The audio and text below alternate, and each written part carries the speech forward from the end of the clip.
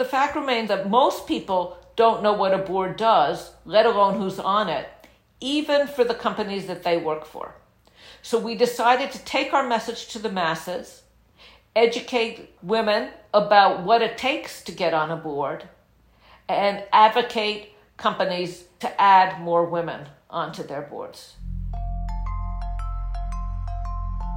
Welcome to MIT Catalysts, a podcast series by the MIT Club of Northern California. I'm Irina Huang, producer of the podcast. Each episode, host Julia Yu interviews MIT alumni, faculty, and affiliates who are movers and shakers. A quick note before I introduce this episode. If you've been following our podcast, you'll know that it's a volunteer-run labor of love. And Julia and I do our best to release an episode per month while also working our day jobs. We expected to put this episode out in late March, but then the horrific shooting in Atlanta and multiple instances of anti-Asian violence around the country happened. As Asian Americans, Julia and I both had to take a minute to process these events that really hit close to home. We want to thank you, our listeners, for your unwavering support at this time, and we want to affirm that we at MIT Catalyst stand behind fighting for a better world, one story at a time.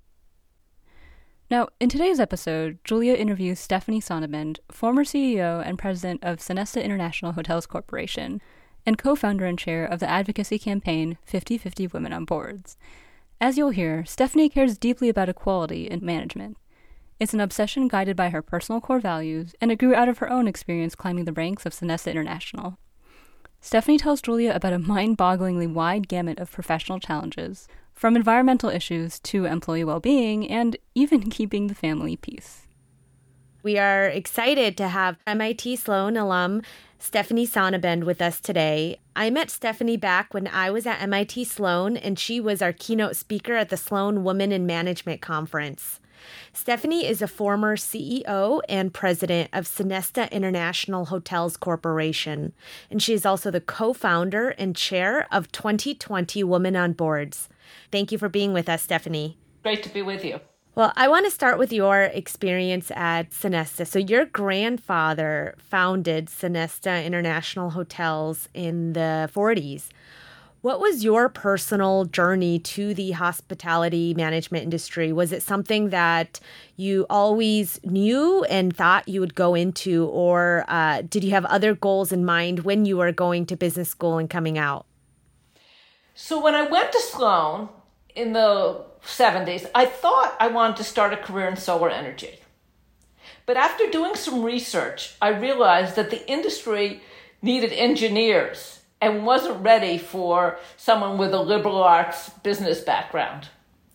So when I graduated, my father started doing a major recruiting job. He was the CEO of Sonesta at the time. And so I told him I was ambitious, but because there were very few women in leadership positions, he said he didn't know what that meant for a woman.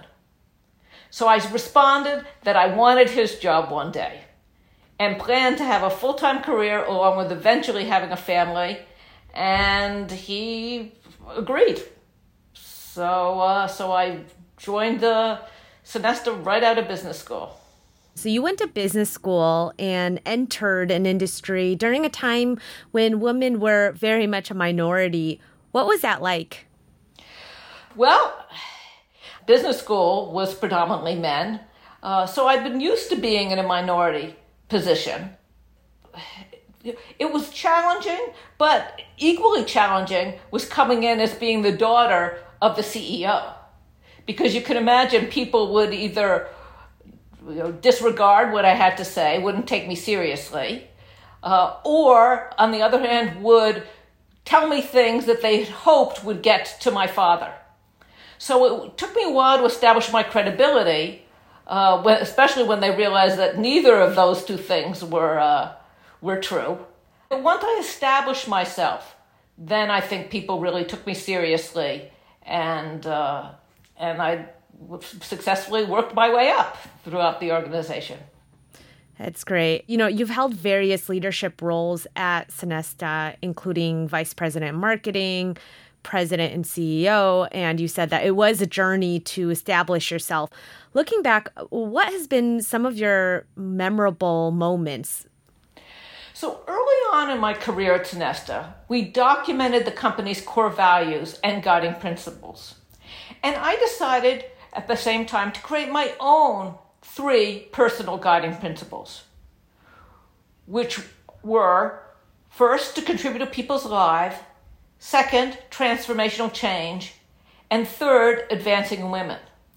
And one of my most memorable moments was focused on transformational change, when I took on the task of making Egypt more environmentally conscious.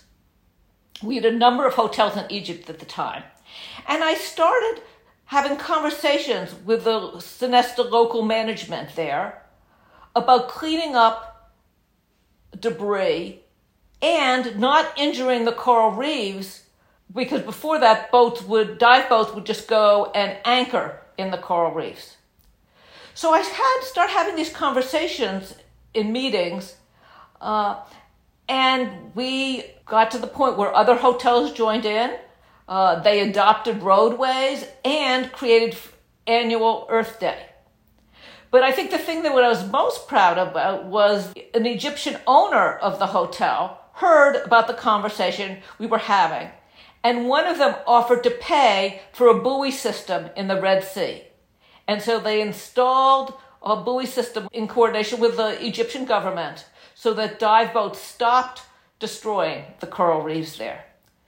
So I'm not claiming I was directly responsible for saving the coral reefs in the Red Sea, although I do believe just having the conversations helped raise environmental consciousness.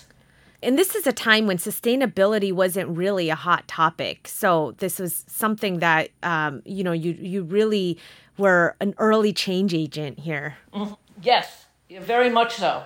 And again, from a tourism point of view, it's obviously very self-serving because tourists don't want to go to a country that doesn't have regards for the environment. So, really worked out. Why did you choose Egypt? Well, that's where we had a big presence. At the peak, we had 7 hotels and 6 Nile cruise ships. Even though we were a small company elsewhere, especially in the United States, we were quite a large company in Egypt. And so it was a place that we could have a real impact. And I love Egypt. The people are some of the most warm and friendly people I've ever met. Now, you led Sonesta through multiple business cycles, which the hospitality industry is especially susceptible to. How did you lead teams through the various ups and downs? So my uncle had a great expression. He said, when times are tough, no one can imagine that they'll be good again. And when times are good, they forget that they may not stay that way.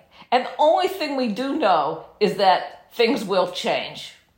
And so what's really important, I discovered, was to have a longer-term perspective and plan for the next up or the next down.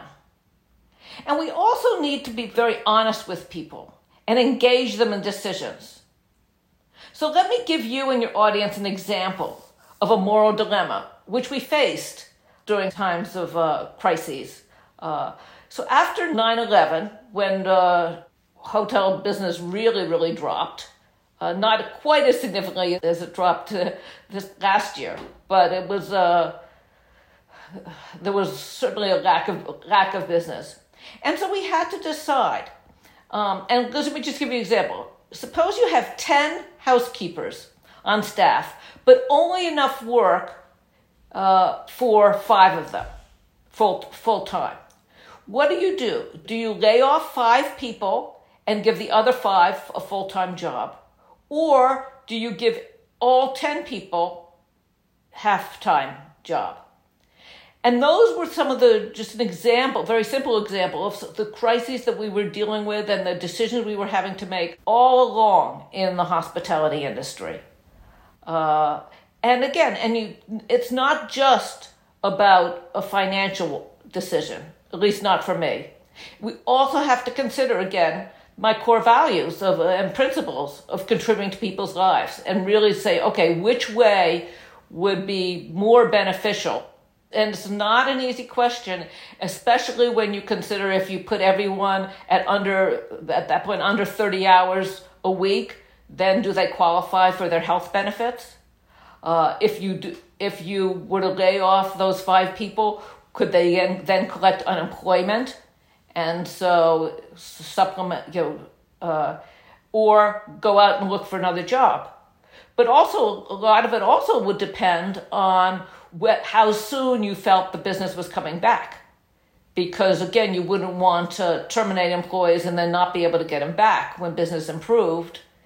Yet at the same time, there's a big commitment to trying to give people living wages.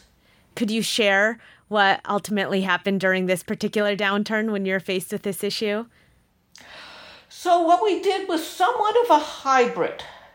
We laid off a few of those people in order to be able to make sure that those that we kept were able to get qualify for benefits. Because again, that was really important to us to make sure that they maintain their health insurance.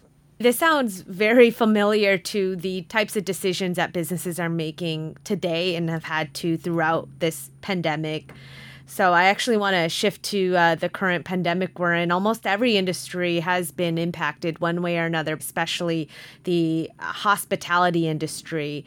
As an industry veteran yourself, what changes did you observe to be the most difficult for the hospitality industry over the past year? So the really most difficult for the hospitality industry, and in many ways other industries today as well, is the level of uncertainty. So for example, for the hospitality industry, when will people be able to have large weddings again or other social events? And you've got to consider that weddings are usually booked a year in advance. And then with businesses, when will business and associations start having meetings again? How do you give people living wages, and especially in the jobs that are very depending on guests? For example, the restaurant workers, the banquet staffs, and housekeeping. And from a financial perspective, most hotels are not generating enough revenue to pay expenses and debt service. So there are major challenges with the real estate as well. Absolutely. And it sounds like your guiding principles you mentioned earlier, you're still applying that lens about transformational change and how you think about the employees' lives. Now, when you came up with these guiding principles, was this something that you built up over time? Did it evolve? Or was it just, you always knew these were the guiding principles and then you've been able to stick by them? Well, I would say that they certainly evolved, and I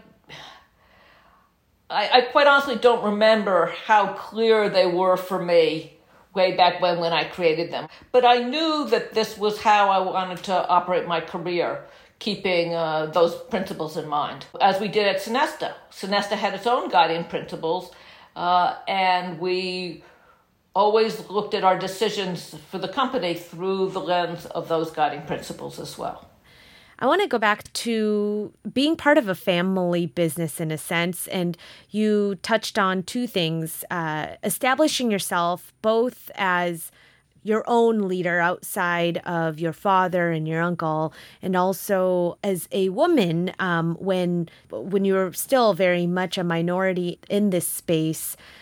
Are there certain things that you wish you would have known then that you know now? I wish I had known how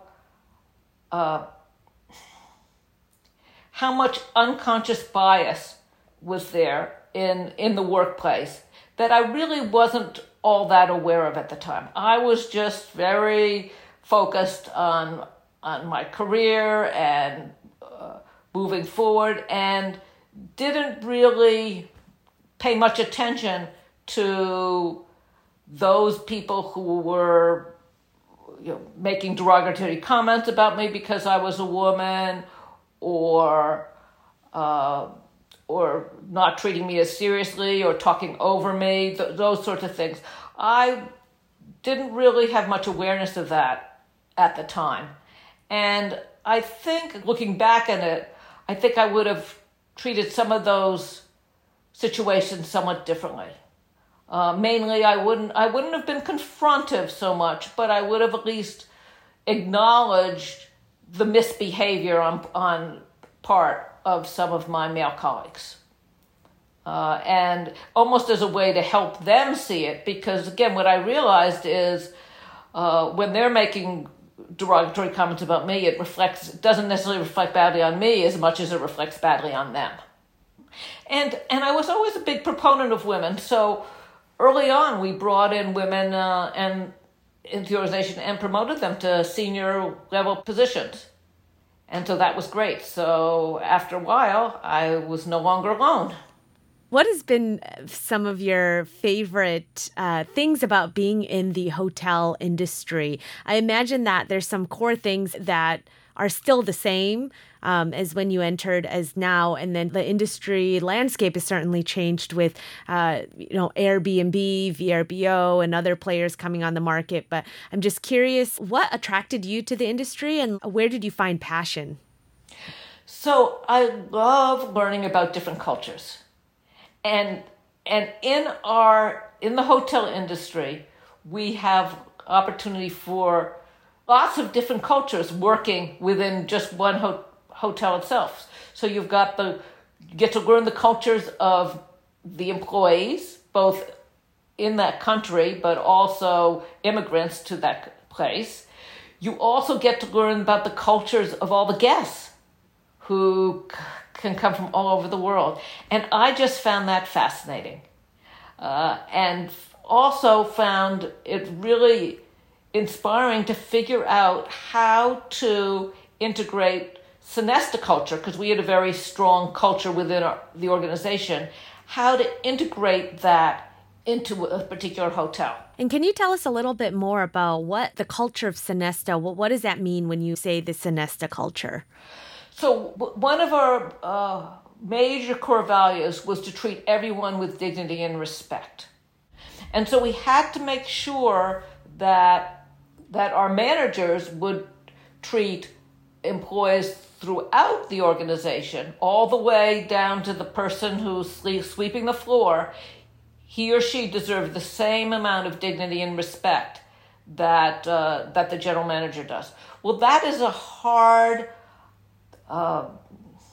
cultural shift for people who are very much used to being in a more hierarchical environment. You touched on the concept of failure and learning from failure. Are there other examples or moments you would like to share where at the time it felt like, wow, this is a mistake, but in hindsight, it was a great lesson or stepping stone?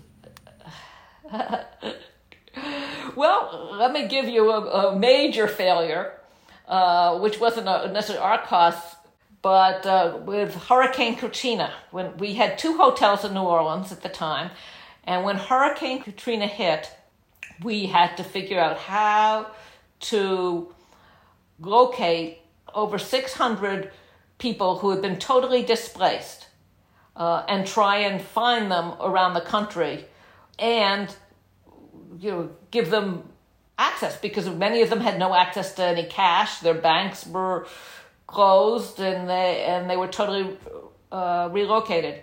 So there's an example. Again, it wasn't a mistake on our part, but it was a disaster, and that we were really able to turn around. And we set up a call center and put notices on our website to, if you're an employee, call this number. We will send.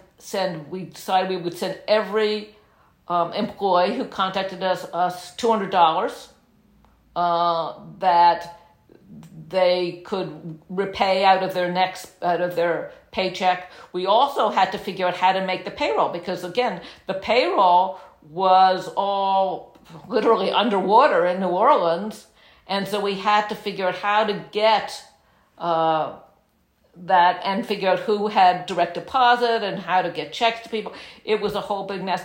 But what turned into a success about that was just by doing those steps, the loyalty of our employees was amazing.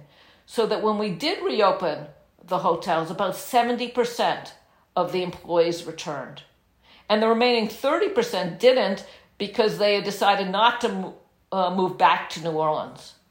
And so it was really out of that turning a disaster around that ended up being very beneficial for us. And it just really made us realize how important it is to, when there's a crisis of any type, to plan as much as you can, but then just expect the unexpected, and meet regularly to manage those the unexpected. Everything from hurricanes, floods, terrorist attacks. We lost over 30 guests at a terrorist as a result of a terrorist attack in Egypt. That was very, very stressful, as you could imagine. Wow, that's devastating. Mm-hmm. Yeah. So what are the qualities of those who succeed in hospitality? It sounds like adaptability and resilience is key qualities. Are there other qualities that come to mind when you think of who and what type of people succeed in the industry? The main group of people who succeed are people who love being around other people, because it's a very social environment, and there's constant opportunity to interact with other people. The other thing that's wonderful is that certainly in management and some of the and many jobs in the hospitality industry, every day is different. You know, there's a different group coming in. There's a different set of people coming in. The occupancy level. There's a lot of moving parts, and I like to liken hotels to a symphony orchestra, where you have everyone doing different tasks, but the goal is for it to all work in harmony. Both the people who are working in the what we call the front of the house, which are the employees who interact with guests, and then there's a whole other group of people in the heart of the house, or the back of the house, who are doing food prep or maintenance or HR support. There's a whole other group of people who are equally as important as the guest-facing ones and have to work harmoniously with everybody else. And oftentimes people fall into hospitality jobs. Yes, there are those who realize that they want to go to hospitality school and want to be in hospitality right from but more often than not, it's one of the first jobs out of school that people have, and they fall in love with it and decide to make a career. And it sounds like, Stephanie, you fell in love with it? Absolutely. The contributing to people's lives core value really did exist for me when I was graduating from undergraduate school. That was what I decided that kind of what I wanted to do. But it wasn't until I was in the hospitality industry that I realized what a better place to contribute to people's lives than in the hospitality industry, where we had 3,500 employees who were making a living serving guests. And what a better, so I'm contributing to the employees' lives, and we're also contributing to all those guests' lives who have a wonderful experience at a Sonesta hotel. And did you enjoy working with family members and with your father? I know, some people that's a deal breaker, but it's a double-edged sword. So curious to hear how your experience was. So at the peak, I worked with 9 of my relatives. My father, 2 uncles, 2 siblings, and 4 cousins. Wow. And I used to say I have 2 jobs, running the company and keeping peace in the family, and I don't have to tell you which one is harder. So fortunately, for the most part, we all got along.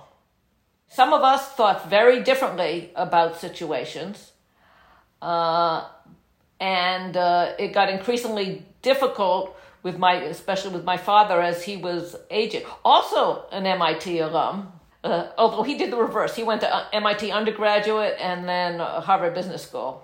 Probably of all he was the most challenging, especially when the internet came on. And again, and as you can imagine, travel was one of the first places where people were heavily using the internet, and he just did not understand. And so that was a difficult transition for him to embrace having things be all online. And that created some tension, shall we say, because he was well into his 70s at that point. I want to ask you about the tail end of your time at Sonesta. So in January of 2012, you successfully completed the sale of the company, which involved taking the management company private and selling off the hotel asset. What was that experience like? Well, they approached us in March of 2011, and it took us until the end of, I guess, February 1st, technically, of 2012 to close the deal. So it was a long courtship there, but they were consistently interested throughout that time. So again, being a public company, there are all sorts of rules and regulations about how much information you make public when, and so there was a whole little, for better word, dance going on there about when we could tell employees, when we could tell the public. And we were really clear that we were conscious of leaks, but we were also conscious that we didn't want our employees to hear it from the street, so to speak, before they heard it directly from us. So again, and then there was a whole level of uncertainty about what employees they would keep and whether they'd still have jobs. And how do we make them less nervous about change? Because again, this was a company that had been in the family for 60 years. So it was a big change. And one of the things at Sonesta is most of our employees were long-term employees. And so we knew there'd be a lot of nervousness among them, and so really trying to orchestrate that as we're trying to lead the company and finalize the transaction. I want to shift gears now. I know that you've been involved with other activities outside of management, including 2020 Women on Boards, which is now 50-50 Women on Boards, which advocates for more women on corporate boards, which you founded in 2010. What motivated you to launch this, and how is it going? So in 2010, when Mally Giro and I founded 2020 Women on Boards, the percentage of women on U.S. company boards had been stagnant for over 10 years. And only 10.6% of the board seats on the Russell 3000 companies, which are the largest public companies in the United States. So only 10.6% of the seats were held by women. And so we realized we needed to do things differently. And so what we decided to do was create a campaign with a goal to get to 20% by 2020. We created a definition of diversity, which was a minimum of 20%. We decided that we needed to hold companies accountable. So we created a directory, which still exists today, now at 5050wob.com, where you can go on and see the number of women and the number of board seats of companies on the Russell 3000 list. And then finally, we realized we needed to create visibility for the issue. Because the fact remains is that most people don't know what a board does, let alone who's on it, even for the companies that they work for. So we decided to take our message to the masses, educate women about what it takes to get on a board, and advocate companies to add more women onto their boards. And fortunately, we were successful. How do you feel about the legislation in California around women and minorities on boards? So initially we said, well, we weren't necessarily advocating for a quota system because we just felt it wasn't going to work, especially in the United States, even though a lot of European countries had moved towards that. But then California was big and bold, and in fact our current CEO of 50-50 Women on Boards was a big advocate of the legislation in California. And we were thrilled that they passed it, because our attitude now is whatever it takes. It's the right business decision. It's the right financial decision for businesses. Time and time again, major studies have shown that companies with diverse boards outperform those with all-male boards. And so we're really happy that California has moved in that direction and has sent a message to other states to really look at this issue, as well as now the second piece of legislation around diversity. And so we're really focused on advocating for women of color as well, figuring, okay, now's their time, and we want to make sure that as many women and women of color get onto corporate boards. Thank you so much for leading such an important initiative. Getting on boards is a black box for many. What advice do you have for professionals in general who are trying to get on a board? Okay, so I would suggest 4 basic things to do for people to better position themselves to get on a board one day. And again, these apply to both men and women. Even though we focus on training and helping women, they're equally applied to men as well. The first one is to become an expert in something boards want. So this could be financial expertise, cybersecurity, global operations, just to name a few.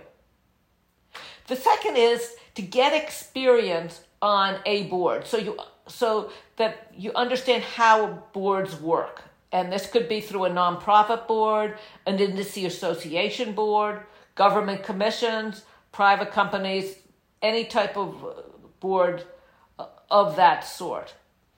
The third thing is to increase your visibility. And people can do this by writing articles, speaking at conferences, taking on challenges and visible assignments, or joining affinity groups, such as alumni associations. And then fourth, it's really working your network. Let people know that you want to be seeking to be on a board one day. Ask people to give you feedback on your credentials. And then especially don't forget to ask your contacts how you can help them.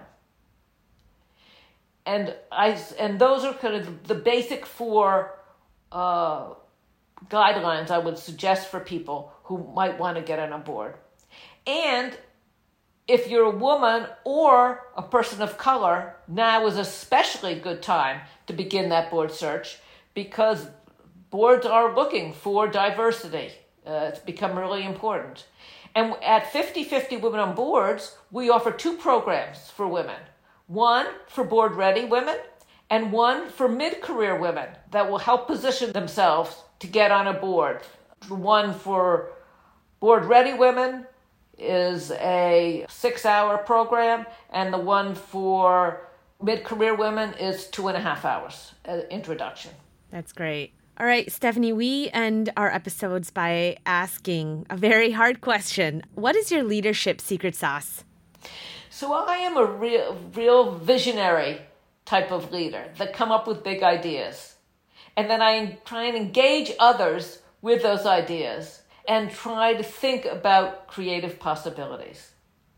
And I encourage others to think big as well. And I know that we oftentimes, most of the time, need to modify our thinking when reality sets in. But the big ideas create enthusiasm and usually move things further along than if we had stayed just with conventional thinking. Thank you so much for tuning in to the MIT Catalysts. The This episode was hosted by Julia Yu and produced by me, Irina Huang. Special thanks to our guest, Stephanie Sonnabend, for taking the time to chat with us. Thanks also to the MIT Club of Northern California, which sponsors this podcast. Make sure to subscribe to our show through Apple Podcasts, Spotify, Google Podcasts, and Stitcher. If you like the show, please share widely with friends and family, or even leave us a review. You can also send us feedback and guest recommendations at podcasts@mitcnc.org. That's podcasts@mitcnc.org. Hope you're staying safe and well, and thank you, as always, for listening. Until next time, we're the MIT Catalysts.